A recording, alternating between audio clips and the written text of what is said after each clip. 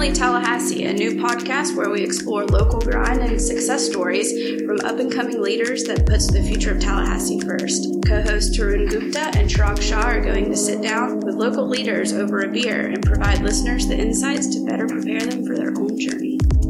What's up, Tally? Thanks so much for tuning in. Today, we'll be talking about real estate. Whether it's finding your first home or finding your first investment property, Miriam Nicholas of Armor Realty can help.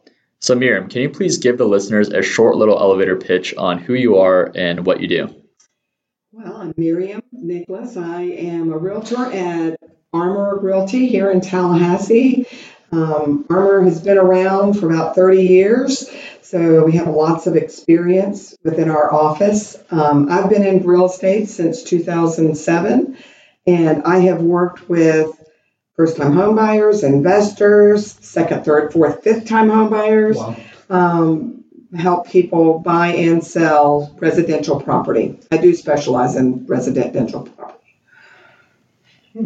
Well, let's start with a general question. First of all, Miriam, welcome to Currently Tallahassee.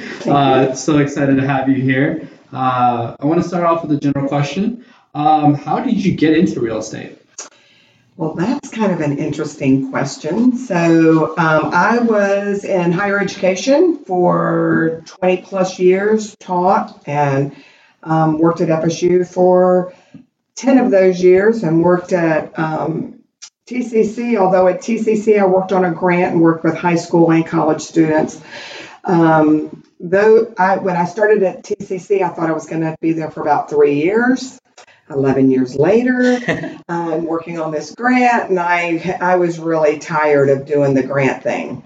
And I was working half-time. My youngest was graduating from high school, so I started looking at what am I going to do next. So I have an undergraduate degree in childhood development and a master's in counseling, and so you start thinking about how do you blend those things? How do you take that to the next thing? And I came up with a lot of wonky ideas. And I finally said to my husband, what do you think about real estate? And he said, that's it. So that was one opinion. And then I went to my girlfriends and said, what do y'all think about real estate? And they were all, that's perfect. And I really do believe I found my thing. You know, we're all looking for our thing. Real estate is my thing. I love helping families, working with people. And, you know, that's really what it's about. So in the beginning, when you became a real estate agent, was it hard? Because I know the commission structure of the job can make things really difficult. And I heard a rule of thumb for one of my buddies who's in commercial real estate. And he said that the rule of thumb is your salary doubles, or you can expect your commissions to double every year, which implies you're not making a ton of money at the very beginning. So how was that? How did you navigate that? And what advice do you have for people who are working commission-based jobs? So that's a great question. First of all, for me personally, I was fortunate because my husband could carry me. But I got into it with a nest egg, knowing that I went into it thinking that I wasn't going to make anything the first year. The thing about real estate, I don't know if I think it's unique to real estate. You go to real estate school, and that doesn't teach you how to sell real estate. That teaches you how to stay out of prison. Very important. Right, very important. It really does. It teaches you the legalities of real estate. But you really learn how to work real estate by doing it. I was fortunate. I've been at Armor since I started, and they have a fabulous education program. You truly learn the important things of the trade, of how to do it, like how to write a contract. Now that I've been in it for a while, you get some contracts and you're like, wow. So I don't know if that answers your question or. Well, so what would you say, or what advice do you have for people who are kind of struggling with the commission-based structure? Well, one thing that if someone's thinking about getting into real estate, go ahead and get your license. Good to have. Pay your fees to the state, that kind of thing. And you may want to think about becoming an assistant to a seasoned That's good advice. realtor, because you're going to learn again how to sell real estate, how the industry works, all of those kinds of things, and get your feet under you, and then go out on your own, and you'll already kind of have basic knowledge of what you need to do. The other thing too is it's real estate is a relationship business. Pure and simple. It is a relationship business. So it's not other people's responsibility to remember that you're a realtor. It's your responsibility as a realtor to keep yourself front of mind to them. And I think that's one of the most important things to realize if you're going into real estate. So, On that note, so you mentioned your education, and you didn't actually pursue a degree in real estate. The degree that you did go after, how helpful was it? extremely helpful.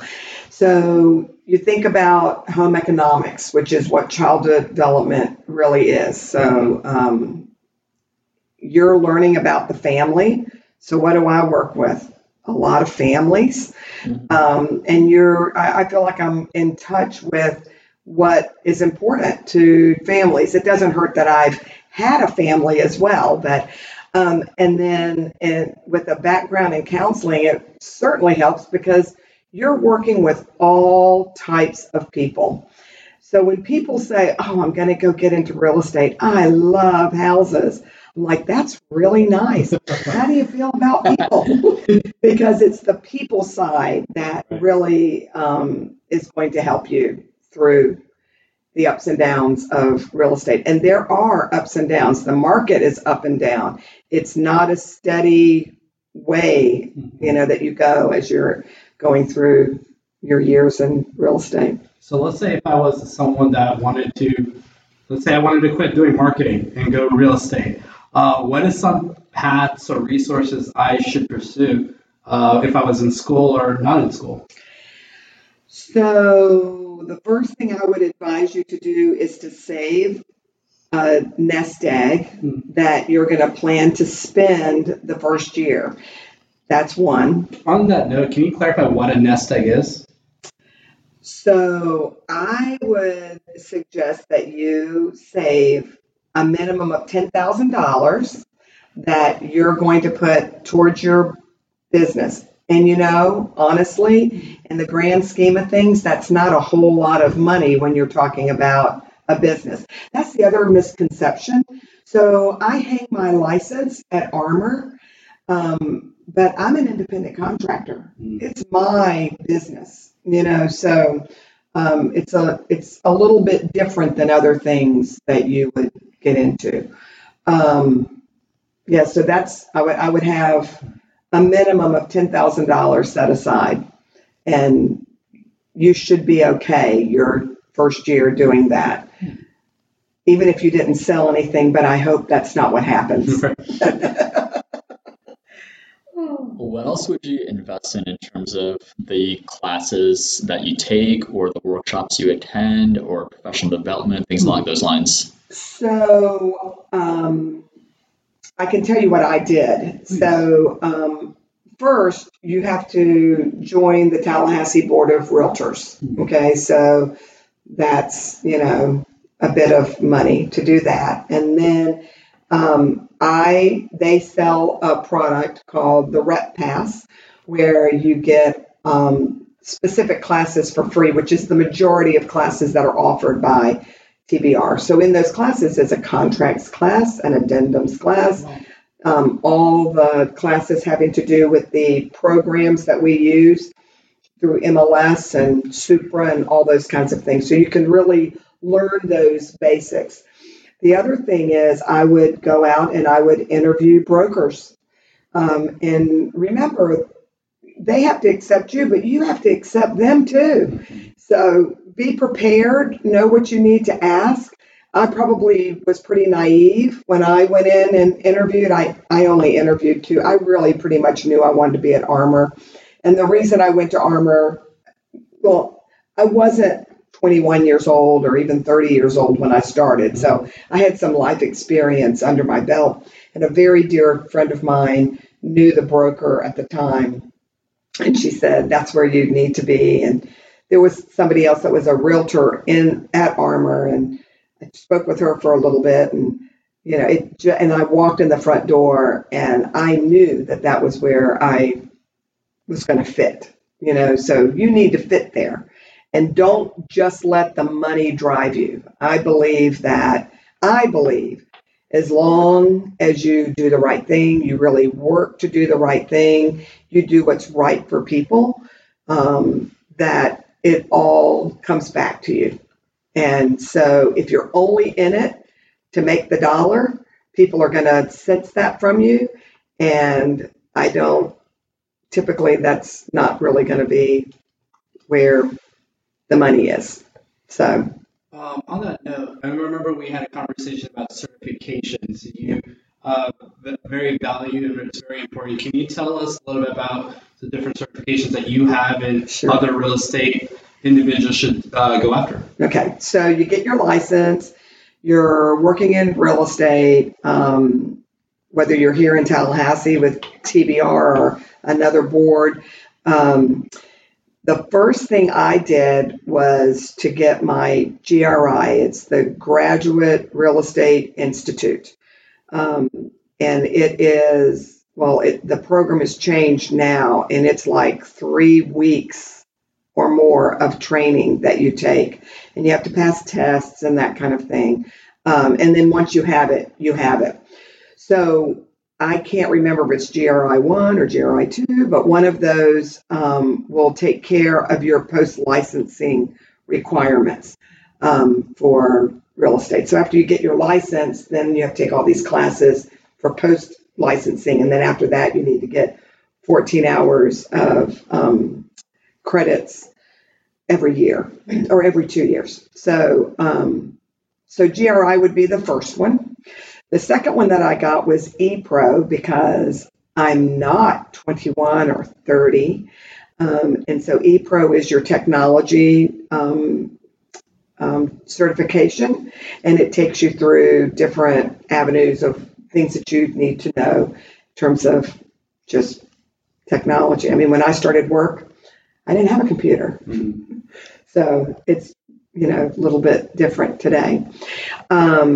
Then, I don't even remember the order of things, but I'll talk about the certification that I think is the most advantageous to realtors, and that is the Certified Residential Specialist, CRS. So to achieve your CRS, you have to have, and I don't know all the specifics, but you have to have a specific number of closed transactions and specific number of hours of classes, and some of those classes are specific classes that you have to take. So it'll take you more than 3 weeks to get that certification. When you're working with somebody, and then every year you have to do 2 credits to keep your CRS. So it's not like you can get it and never take another class again. So if you're out there looking for a realtor and that realtor has their CRS, you know that they have sold homes, you know that they have had lots of education. So I feel like you're pretty safe in knowing that you're going to be taken care of. So I was just about to ask, as a consumer, how do I know if a realtor is any good? So, I mean, that license for sure, but are there any other really easy things I can look for? Well, the license, yeah, CRS, I'm telling you, there's only 4% of realtors have their CRS. So we are not the norm. So talk to people. And so, okay, so here's where my age shows. I guess I can say that. I don't know if we want to do that. Anyway, so like I'm not techie, right? And so I don't have a lot of online reviews and that kind of thing. My business is referral business. I mean, when I tell you, I mean, I rarely work with somebody who is a complete stranger Right. off the internet or something like that. So find out who your friend and ask them questions like, why did you like them? You know, so what did they do? Know what you need from that person and see if that's going to match with you. Interview realtors. So one of the things that I offer, and not all realtors do this, I offer an orientation for buyers. You don't have to be a first-time buyer. It's very helpful for first-time buyers. I'll adjust it if you're a new investor and talk about that a little bit. But our session will last about an hour and a half.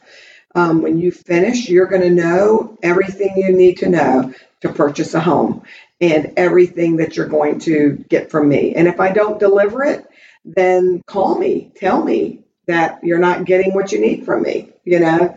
So it's all about communication, what have you. I work with a lot of millennials, you know, and they get a bad name. I personally love them. We're not all bad. No. And the whole techie thing comes up a lot of times when realtors are talking. And I'm like, yeah, I don't really have a problem with all that, you know? So, and when I tell people, they don't have to be millennials, it's people, is that if I call you, it's typically important. You know, I mean, I'll text you, I'll do the text, I'll do the email and that kind of thing. But if I call you, then it means we need to talk. And that talk may mean I just need to catch up with you and I can't do it in, you know, a 10-word text Right. or a long email. Well, half of it's going to get lost, you know, in translation. So, and it's been great. I've had great experiences. So. Got it. Well, so on the flip side, are there any red flags that people should look out for when they're trying to pick a realtor?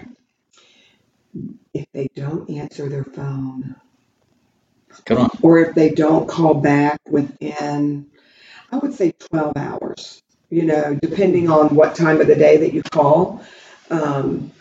So I work very hard to always answer my phone, and you'll see me sometimes say, I can't answer that now because I'm paying attention. I'm trying to pay attention to you, right? So that's one of the things that people have to understand. If they're not answering their phone, it's not because I'm blowing you off. It's because I'm talking to another customer. So, but I will call you back. You know, I mean, I always call back. I always call back. And it's typically within 12 hours. If it's more than 12 hours, there's something wonky. And if I don't call back, it means something really weird happened. You know, so if somebody doesn't call you back, yeah, I wouldn't go there. That's the number one. I want to kind of switch up the topic really quick. Talk about Tallahassee market. Okay, I can do that. Yeah, so when it comes to recognizing trends in the market, I feel like real estate agents are at the front lines. They see a lot of growth and decline. Some areas that can turn into a swamp, into a bustling residential area in just a few years. So can you share with us and our listeners, is Tallahassee growing or declining? Wow, that's a bigger question than just real estate. So I don't know that I can answer all of that, but I can talk about the market. Okay. Perfect. So I can tell you that between 2018, 2019, that median prices went up 5% overall. I can tell you that the number of I think I'll tell you that. Yeah, the number of homes sold also went up about 5%. That's huge, y'all. You understand that, right? That's huge. Okay, so you have that. But then another piece of it is that our inventories have been extremely low for the last couple of years, which is why I believe you're seeing all the new construction going up. And it's still not enough, right? So then you talk about pricing. Okay, so what I'd like to do is say back to you, what do you think the median price for a home in 2019 was? I'm gonna go 230. And I'll say 325. Wow. So you're close. Yes. It was right at 240, just below 240. And so now, if you go and look at new homes on the market, new builds, so, and let me put another layer on top of that. So when you look at what is selling, first of all, a caveat is that the Northeast is the largest segment of our market, right? It's like a lot bigger than the other three quadrants, right? So it makes sense that the majority of the homes sell in the Northeast, right? So that is our most active, and it's where a lot of people look for homes. But there are great homes in the other areas as well. Southwood kind of carries the Southeast, so, and I would say that those sales are what boosts that up a lot. But new homes, when you're looking at the price of new homes in the Northeast, you're looking in the 300s, right? So you might get into the 200s if you go northwest or down here off of Appalachian Parkway. I think they're in like the high twos, right? Now remember, the median price for a home is $240. Then you put another layer on top of that and look at salaries in Tallahassee. And I don't know the exact number, but I'm going to go out on a limb and say that the salaries in Tallahassee don't typically support homes in that higher price range. So then you look at the price range that are selling. Over 50% of the homes that are selling are under $250,000. Over 50% of the homes that sold in 2019 were priced $250,000 and below. But our new construction is above that. Okay? And I mean, and because new construction is expensive, because the infrastructure is expensive, there's a reason that that's the way it is, but it's a little bit concerning to me. I'm getting into the affordability part. Then when you go up to, I said, to 350, 80% of the homes sold in Tallahassee are $350,000 and below. Wow. Okay. So to me, where are we? So right now, when you look at homes and you look at the price per square foot and all that kind of thing, it's high. And we have a lack of inventory because all those people that own houses, if they sell their house, what are they going to have to do? Buy another one. So, I think that it'll be interesting to see what happens in the next year in terms of real estate. And on top of that, we are in an election year. And that always kind of sends things crazy, right? Because nobody knows what's going to happen. Right. So, but with all of that said, and this actually also goes out to all those people that are thinking about getting into real estate. There are certain things that can't stand in your way. Okay. There's always people that need homes. And even when you're looking at the prices, well, rental prices are also going up, right? So even with everything I've said, it's still better, in my opinion, to buy. You have an asset. Your monthly payment's probably less. You do have upkeep, but that goes with it, right? But you can't let things like the market stop you. I got into real estate in 2007. Do you know what was happening in 2007? So everything was dying, and people would say, "Oh my gosh, why did you do that now?" And I said, because it was the right time for me. It was absolutely the right time for me. And I am so happy that I did it then and not a few years before, when all you had to do was put a sign in the yard and have somebody that could fog a mirror. I mean, I have to know real estate now because of what I have succeeded through, right? So, and the other thing, we have 1,600 realtors in Tallahassee. Wow. We want me to say that again, 1,600. And you can't let that stop you either, because you're going to get in there and you're going to be the best and set your goals. And as long as you do that and you don't let others, I call it bake your cloud. You want to have that sunny, cloudy, those beautiful clouds in the sky that make you smile, then you're going to be good.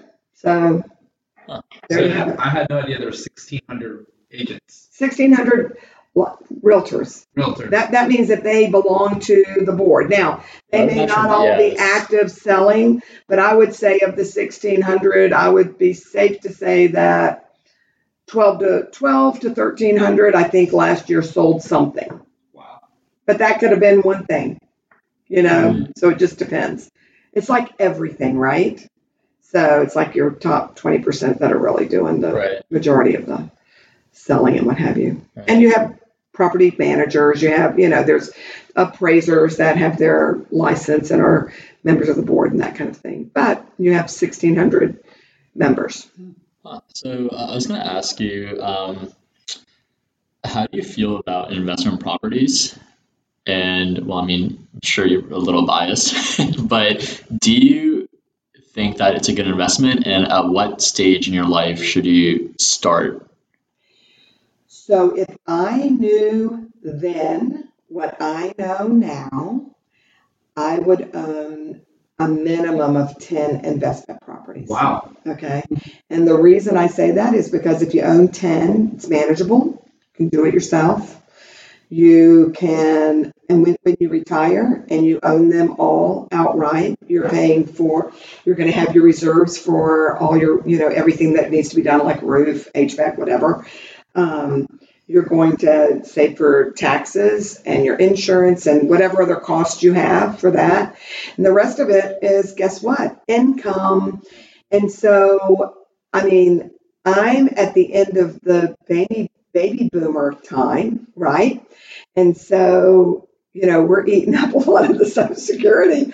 I don't know what's going to happen for the young folks. So I would want to be prepared. So I think having investment property is brilliant. I wish I had somebody that would have coached me when I was younger. So when I'm working with first-time home buyers, what I suggest to them is buy your first place with the intention of never selling it.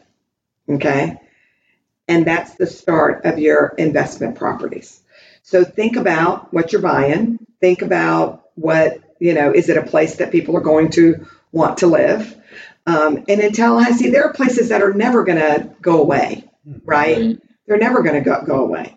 So buy smart and, then start collecting investment properties. If you can find quads, yay, because then you have four under one roof. That's one roof that has to go on, not four roofs that have to go on. So yeah, I think investing in real estate's great. I'll talk about my brother. I won't name him. He's not here, but he started buying property when he was very young. He's a doctor, but he will tell you that real estate was money. Yeah, it's funny you mention that. So my brother's also a doctor, and then he just got his first investment property here in town. So yeah, I mean, you can make a ton of money from that. And it's all mostly passive too, right? Like you don't need to do a ton of work. So now here's the other side of me is that I believe to be a good landlord, you must keep your place up. I would not be, because then in the end, you're selling something that somebody's going to want, not a piece of something that's completely run down and what have you, so I believe in keeping them up. So I know we talked about this before, but I want to kind of get your thoughts on renting versus buying. There's that stigma for up-and-coming students or up-and-coming young professionals. Like, is it better for me to rent or buy? Can you share with your perspective on that question? So I believe believe that that is a very individual question. Okay, so it really depends on where you are, what you're doing, what you think is going to happen in the next few years. Are you going to stay here? Are you going to leave here? Do you want to be an absentee landlord or owner? I mean, you don't even have to be. I mean, you may have a management company, but you're not living here. I mean, I had an experience. Somebody hired me to sell their townhome that they had been renting, and they had a management company taking care of it, and I had to have everything that they had done redone because it was so bad, and it was really painful. And this seller, I've never met him face to face. We talked a lot, but it was hard. It was painful. It was painful for him because he thought everything was being taken care of. So when you're not there, it's hard because you're not going to see it, so you need to put your eyes on your asset, and I mean, I only own one house because we bought it when our daughter was in school, but I sit down with my tenants before they move in, and I very clearly say to them, this is our asset, and we expect you to take care of it. So, and if you take care of it, they'll take care of it. So I don't know if that answers it or not. Yeah. Cool. So it seems like you work pretty hard. One thing I also want to touch on is work-life balance, and I know, yeah, you laugh. What's that? That's a question for Miriam. But I mean, the problem with real estate is that it's a very service-oriented industry, right? We talked about it's all relationships, so it can be really hard to turn off. Like you said, you always try to make a point to answer your phone. So how have you navigated the work-life balance of being in real estate? What strategies have you used? What advice do you have? Do you ever turn off? So the one time that I really absolutely positively turned off was when my husband and I took a 3-week trip to Italy. And I turned it off. And I had other people answering my phone, taking care of my customers. I lost a ton of money, but I took the trip knowing that that was what it was going to do. And it was well worth it. So you have to be willing to possibly lose money. Don't have to. I mean, for a weekend, you don't, that kind of thing. So work-life balance, I'm probably not the best at that.